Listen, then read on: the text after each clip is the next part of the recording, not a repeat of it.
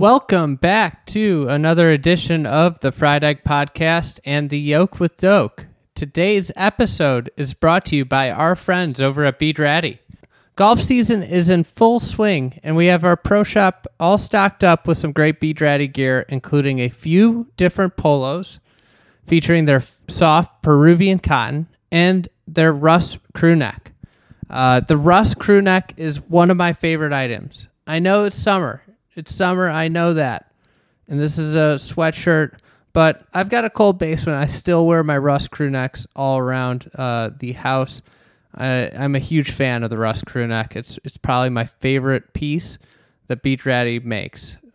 They were in such high demand. We placed an order about a year and a half ago, and they were in such high demand last year during the winter and fall seasons. We couldn't get our hands on a reorder for the pro shop. So get these while you still can. And also, from now till the end of the weekend, May 14th, all of our polos on our pro shop are 20% off.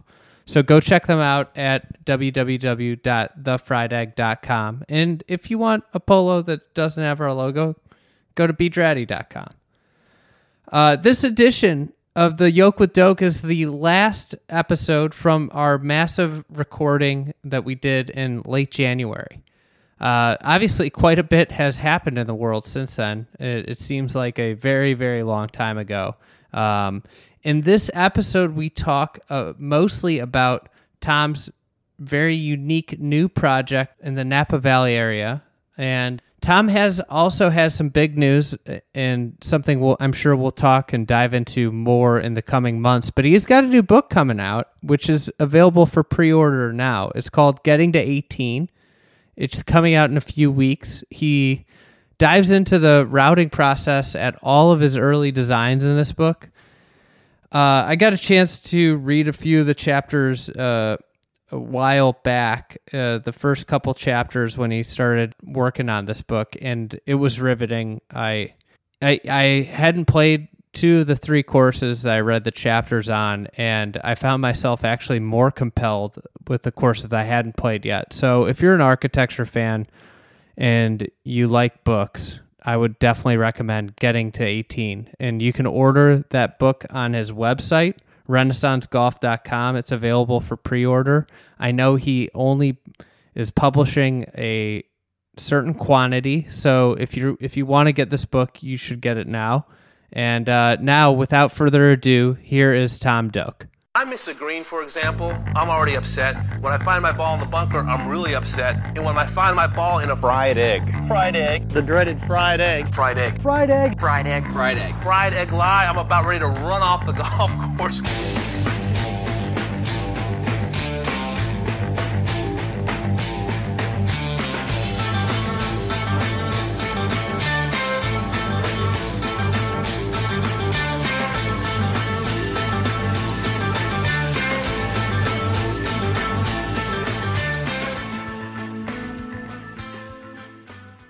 How'd you come up with the Doak scale?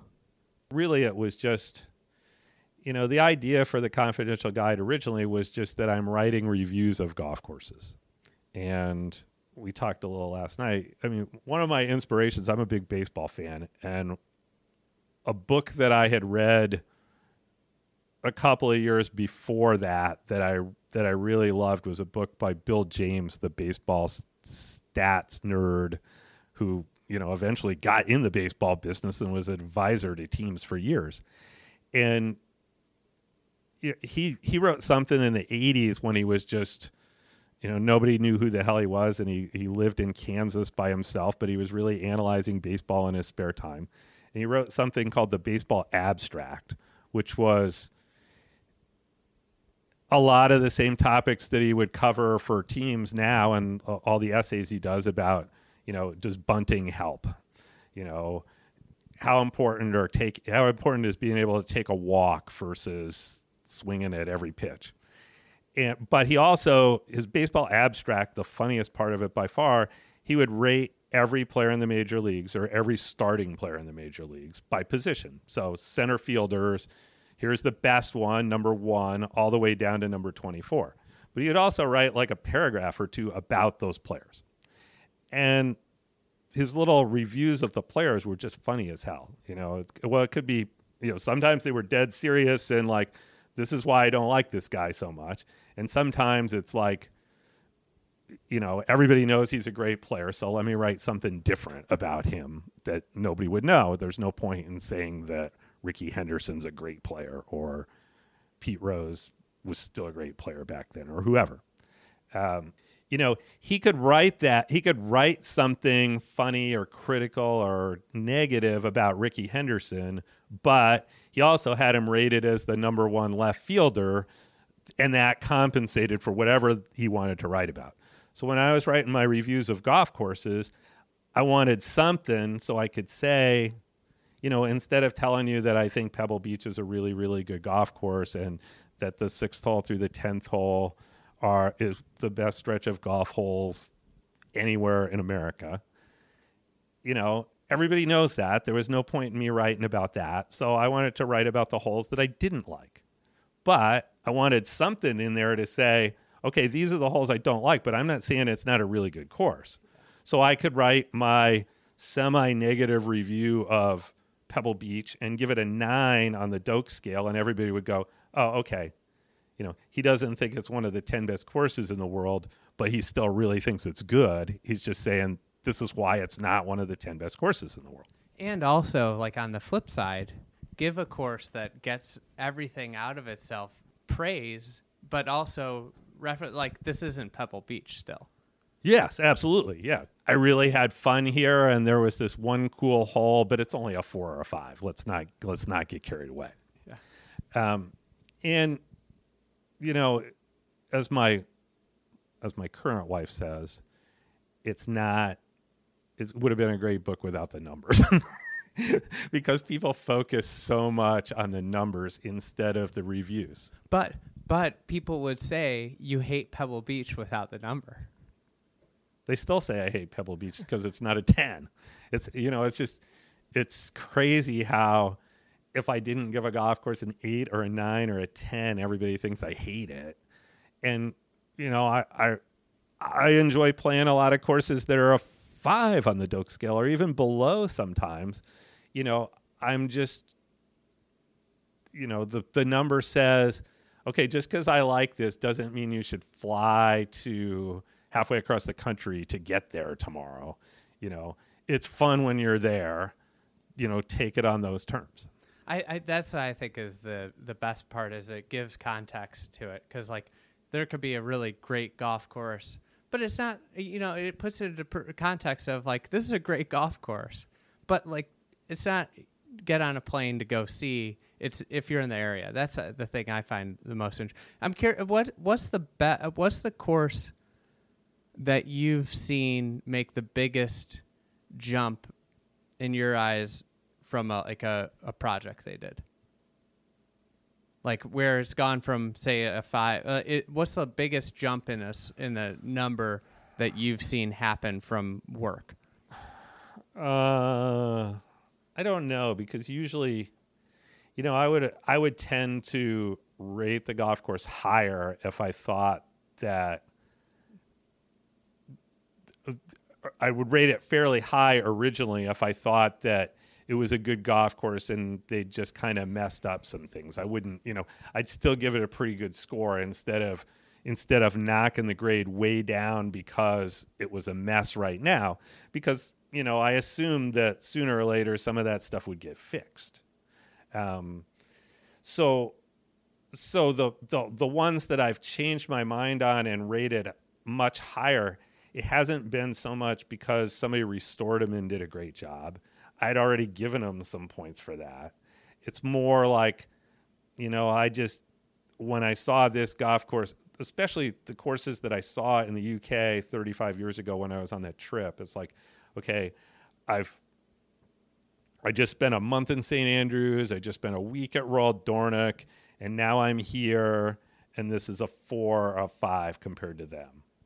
And then I go back years later, and I'm like, no, this is like a 6 or a 7 compared to everything else in the world. It's just when I saw this in 1983, I had just spent a week at all the 9s and 10s, and it was just hard to rate them that highly in comparison with those golf courses. So, it's more about, the Doak scale's not infallible. When I have to fix something, it's more that I just did a bad job rating the golf course the first time. It's like if it poured rain and you could barely, look forward and see the golf hole, it's hard to rate the golf course really highly, no matter what. And, there's a few that's the only time I saw them. Yeah. And I tried, the one thing I'll say in my defense of that is I would at least try to write about that in the book. If I didn't like it and it was partly because it was just a shitty day to play golf, that's probably in my review of the golf course that maybe this would be better if you could see. I mean, it's with anything. You could have that happen with a restaurant, Absolutely. where even the best restaurants in the world occasionally don't hit the mark. Or if you've had a shitty day going into it. Yes. And you just aren't in the, you just have had it. That's a thing with your experience and perception of things are so much a part of everything else that happens. Well, a lot of golfers, their review of something is entirely based on how well they played. Entirely. I have a buddy that has a whole ranking system. And that is not me at all. I mean, I could play bad and still think it's a great golf course, and I can play good and still think it's a crappy golf course. In fact, if I play really good, I start to question if this could be a really good course. But I've noticed sometimes when I play my worst rounds, I have the most appreciation because I'm all over the place. Sure, you actually see how the architecture works when you're out of position. If you're standing in the middle of every fairway, 290 off the tee, looking at the green, golf's pretty dull a lot of the time. Yeah, exactly, and you're not anywhere but I've had an experience recently where the first time I played it just one of my best rounds ever, and it was just, and then the next time I was in a really bad place and I was all over, but then all of a sudden it became way more fun because I was, I saw the way all these the green contours work in a different way, Mm-hmm. So I totally agree with that. And I do when we're building courses, we actually start when you're building a course. Usually, you put a stake with a 10-foot piece of pipe attached to it at the tee, and the landing area for the drive, and then at the green. And early on, you're tempted to stand at the post in the landing area and look at the green from there, and think that's the approach shot that people are going to have, but if you're not a really good player, you're not going to be right at that stake. You could be 40, 50 yards behind it, 30 yards offline to either side, whatever, because you're not Jack Nicklaus and you don't hit it right to the stake all the time. And that's actually, so I stopped standing at the stake. I would go look 20 yards to the right and 20 yards to the left. There's one course I told Eric Iverson when he was first starting working for me, just try to make the green look really different from if you're standing right of the stake or standing left of the stake. If you make it feel different, that'll be an interesting golf hole, no matter what you build for the green. But I would after a while, I started thinking, you remember where the stake was when you're playing the golf course, and you just start laughing to yourself like nobody's near the stake. Here we are, 4 of us, we've just hit our drives. Nobody's anywhere close to that stake was. So eventually I just said, let's throw that sucker out of here and not pay any attention to it at all, and just build hazards that look interesting and not worry about whether they're 260 from the tee or 280 from the tee. And not, hopefully we don't repeat ourselves. But, I think my golf course has got to be more interesting when I did that, when it's not all based on how far is a good drive. Oh, and that's like the interesting thing you talked about earlier with the kid that was talking about designing with all analytics, is that if it becomes all analytical, what happens when the analytics change? Yes, I mean, Jack Nicklaus talks about, well, the equipment's changed so much he has to go back and change a lot of his golf courses because they were designed around a 280-yard drive, and now they should be designed around a 300-yard drive or a 310-yard drive. But really, he shouldn't have designed them around a 280-yard drive because that's an average. That's not everybody. I mean, if you put all the fairway bunkers at 280, there's guys that can fly every one. They're irrelevant completely to them. And there's guys that are short of that, and they're irrelevant completely to those guys. And you're just pounding the same guy who hits it 275. He can never carry the bunker. And, the golf course is a lot harder for him. The hard part is, when you're a really good player and you're designing golf courses, you don't think about it in terms of all your peers. You think of it in terms of you. And you think, I hit it, a 280-yard drive is much better for me than a 260-yard drive. A 260-yard drive I missed, so I should penalize that and reward a 280-yard drive. But that doesn't apply to the guy playing next to you. For him, those numbers might be 240 and 260, or they might be 280 and 300. And isn't that randomness that you're kind of alluding to, with all the golfers and the averages, isn't the randomness what makes the old course so brilliant?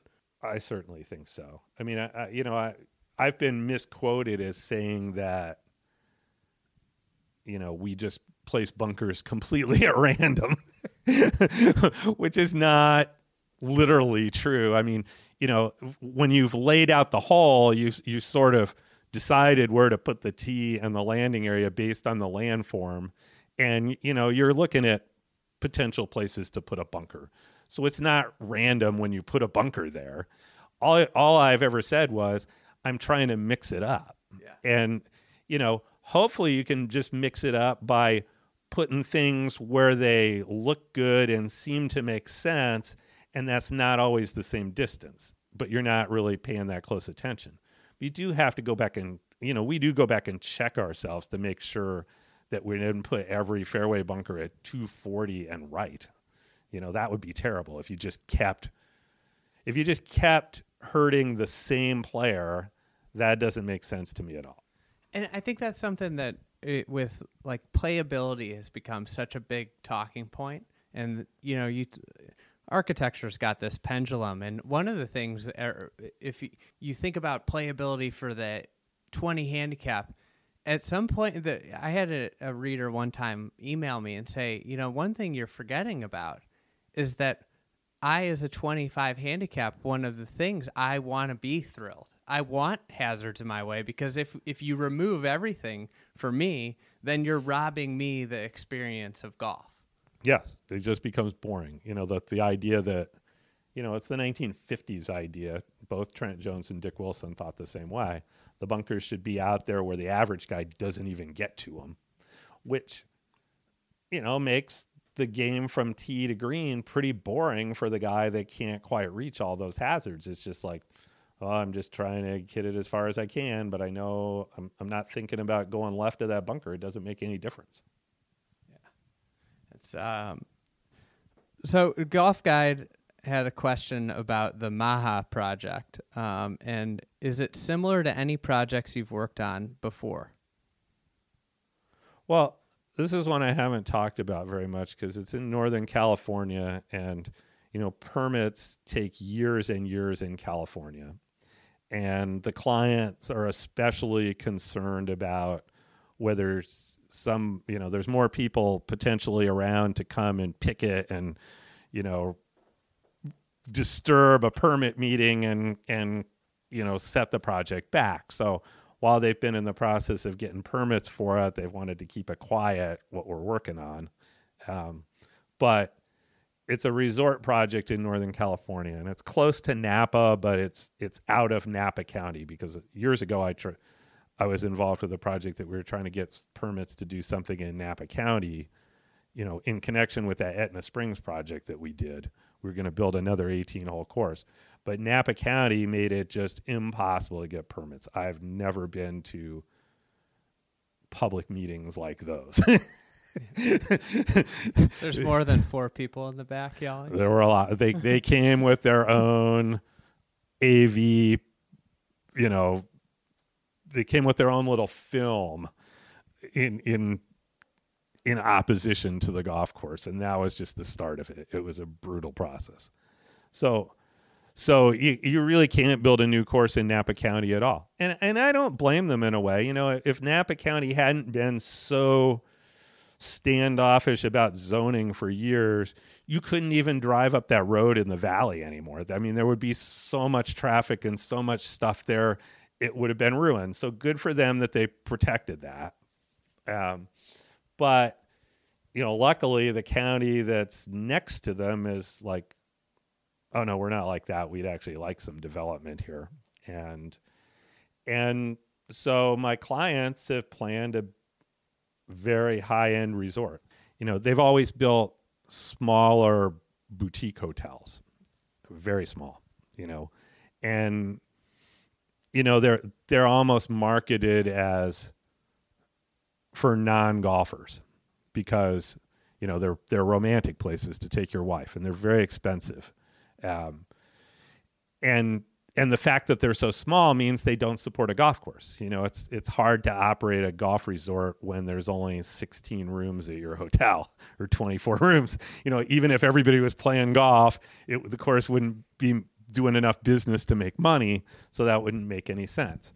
So, the developers right at the start, I said, well, I know you've never done golf, but you don't really hate golf, do you? And they're like, no, we don't hate golf. It just, the scale of it never made sense for us. But this is a huge piece of land. It's 25,000 acres. And so they're going to do 3 or 4 small hotels on their property, a couple miles apart from each other, that are way different from one another. But the critical mass of all of those means, okay, now it makes sense if they have golf too. So I said to him in the beginning, well, what don't you like about golf? And the main client said, he's always built resorts in beautiful places with a beautiful beach, but always small and very focused. And he said, I just don't like the big green blob. It just seems to dominate. It takes up so much land and it dominates the landscape. And, I've always been about the small, intimate thing and the perfect view. And that just doesn't seem to relate to it. And I sort of nodded, and I could understand where he was coming from on that. It's like the golf course takes over the view of the landscape. When you look at the landscape, you see a golf course now instead of seeing beautiful oak trees and yellow grasses and vineyards and whatever else is out there. So that, they had all these pretty famous architects around that they're, each of them's going to design a separate little resort. So they're all around the table talking about it. And one, they're talking about how one of them's probably going to be like an equestrian oriented resort where you can ride horses. And they were talking about, well, you can ride a horse from the one resort over to the other resort 3 miles away and have lunch over there and ride back and kind of make a day out of it. And I sort of filed that away mentally. And so when, this is not only a big piece of ground, but it's a really rugged piece of ground. I mean, there's streams running through it. There's a river on one side. There's, 300 or 400 feet of elevation change easily. There's mountain views in all directions. It's a really dramatic piece of land without an ocean, but it's a really dramatic piece of land. And, it would have been hard to just build an 18-hole course in one piece of it that worked really well, just a bunch of holes out and back to the clubhouse like you think of a typical country club, because there's big elevation changes to deal with, and it would have been hard walking back and forth. So I started thinking, and when they started talking about these other activities that can connect the resorts together, I said, what if I did the golf course like that? What if the golf course started up here and finished way over there? Because then it wouldn't be a green blob. It'd kind of be a line through the property. Almost like a meanders through the property. Like a trail. And when you're close to it, a lot of times you're just looking across one hole. You got 40 yards of green grass and then a bunch of native plants on the other side. And you're not looking at the big green blob at all. If you're not looking at a bunker or something golf specific, you probably wouldn't even know that was a golf course at all. And immediately the client was like, that sounds really interesting. And so we now have a golf course laid out that the first tee is 450 feet higher than the 18th green and 2 miles away.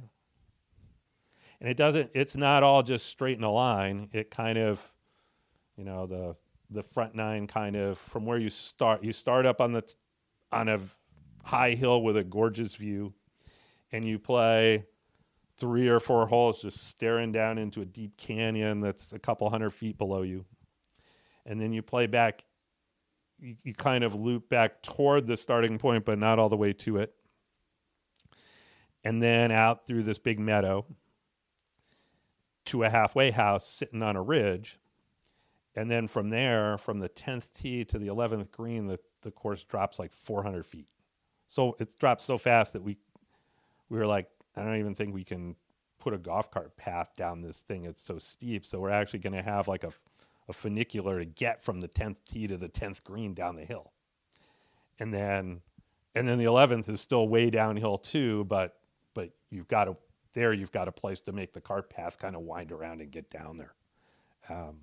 So it's this huge landscape with a golf course running through it, but it doesn't feel like it doesn't feel like a normal golf course really at all, I don't think. I mean, just those, when you stand where the halfway house is and you look down at where the 11th green and the 12th hole are going to be, you're like, my God, that's just, that's so far down there. And the scale of this place is just off the charts. Have you ever had a course where, more than a couple hundred yards, the starting position, the ending, 18, first tee and 18? Yeah, I've done that once or twice before. Black Forest in Michigan was like that, one of my early courses. And that was strictly because the client had, they had an existing course and a clubhouse, and then they didn't own, there were a bunch of lots that they'd sold, and so we couldn't start and end right near the clubhouse. But we figured out a way to start fairly close to the clubhouse, and then it didn't make sense to go way back up the hill from 16 or 17 to try to finish there. We just finished in the valley, and then you ride back after you're done. And then Dismal River, kind of the same thing. Their clubhouse was already away from the first golf course, and they had a bunch of lots planned around where the clubhouse was, so there was no, and the land was really rugged there, so it didn't make sense to try to get our course really close. And, once you're starting a mile away from the clubhouse, it's like, does it really matter if we finish where we start? And that's be kind of liberating. I asked the client that point blank really early in the process at Dismal River, and he looked at me really funny, like, what do you mean? But, and then I explained it. I'm like, well, you're going to have to take a cart from the clubhouse all the way out here to start. Is it important to finish here so you could take the cart all the way back, or could we finish down there by the river instead? Because there's some land for some beautiful holes down by the river, but I don't really want to play the 2 holes straight up the hill it would take to get out of there. I'd rather just finish there, and then you take a cart back to where you're going.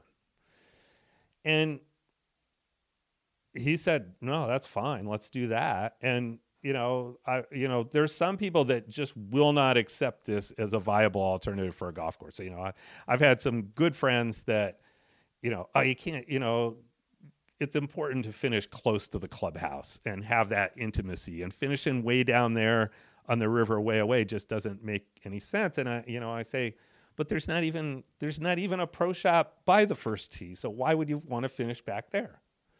So the Maha course will take that to a whole new level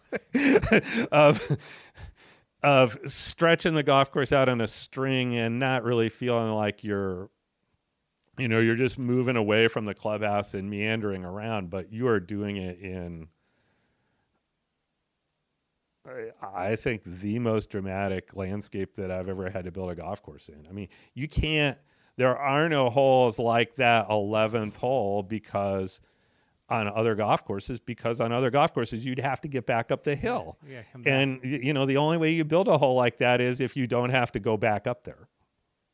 Yeah. I mean, it's like a hike, There aren't many hikes where you gotta just go and to the end, because you always have to come back to where you started. Right. And, and I've been describing this in terms of golf carts, but part of the idea of it is it's walkable because, even because you don't have to hike all the way back up the hill, the greens and tees are all close together. And you're going to like another part of the resort, and you can get a shuttle back. Exactly. You're going to another part of the resort, and you'll have a beer or you have lunch or dinner down there when you're done, and then get shuttled back to your hotel.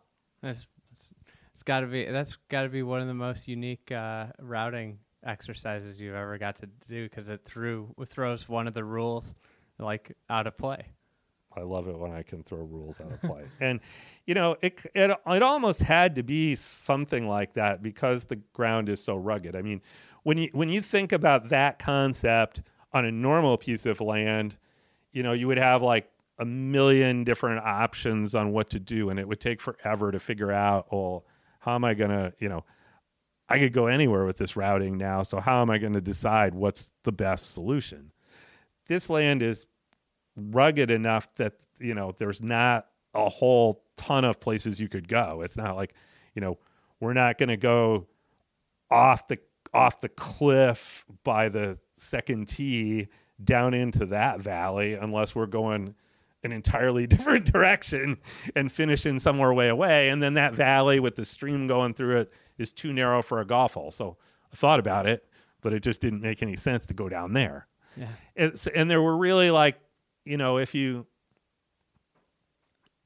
I usually make a lot of the decisions about how a routing works on a map, and then go check it out in the field to see how it works. And sometimes, when you're out in the field, you see something, wow, there's a huge, beautiful oak tree there. We should play a hole over that way, which you wouldn't have seen on the map. So I do go back and forth. It isn't all based on the map. Bill Core, when I worked with him at Streamsong, when we were trying to put the routings together for the two courses, he really does most of it in the field. He starts from one point and he looks at how many different holes could I play from here? I could make a par 5 go into that hill over there, or I could make a par 4 going along this water, or I could make a par 3 to that little knob, or I could make a par 3 behind me. So he'll have like 4 or 5 different places that it looks like that's a good hole. And then he'll go to every single one of those places and do the same thing. So he's got like a million vectors of different places that you could connect together. And, and he's trying to see, how do I connect these together? In the case of Maha, they don't have to connect to, the only thing that has to connect together is one green to the next tee. But I don't have to work my way back around to that first point. That's a very different thing. Yeah. I had a similar.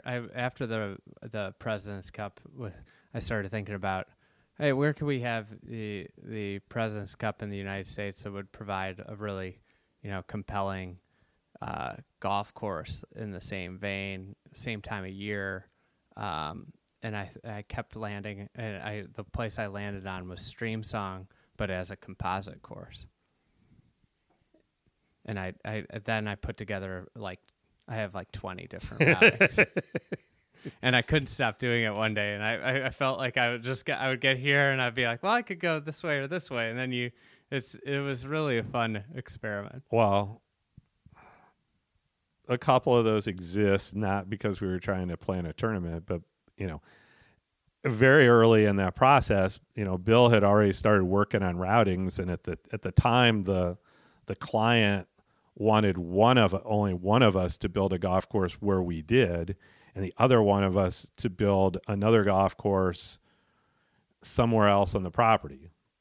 Possibly where the black course was, possibly where the hotel is, and there was one other site 2 or 3 miles away from those two. And Bill and I both, the land that we ultimately built on was so dramatic, and it was so natural for building a golf course in its reconfigured mind state that we both were attracted to that right away. Bill had tried to just lay out 18 holes over it, and you were giving up a lot of other good holes. There was clearly enough room on it for 27 really cool holes. We weren't sure that there was enough room for 36 holes, but we sort of agreed between ourselves, if we worked together, we could probably figure out how to make 36 holes here. And the client, Rich Mack, was concerned that, we would crowd each other too much and spoil it somehow. And we were like, don't worry about that. Just let us work on it for a while and see if we can put it together between us. So that's how we did it. We tried to fit 36 holes in there the best we could without having to go into the tougher land or do things that really required a lot of earth moving. And we couldn't quite do it. We could only come up with like 30 or 32 holes that really fit. And eventually Bill went and walked where the first 6 holes are on the red course. Part of it hadn't been mined. The second and third holes, that was just a flat, boggy stretch that they were that they still had to mine. And he just kind of sucked it up and said, if we did this loop of 6 holes out here, then we can make the rest of it work pretty easily. And I said, okay. And we came up with that routing of the red and blue.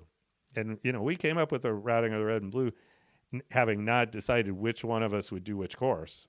That came at the very end, and neither one of us really wanted to be the guy who decided. Yeah, that's one of the cool projects of the modern era for sure. So we covered a lot. We're gonna pack this up for the day, and thanks again, obviously, for the time, and really excited.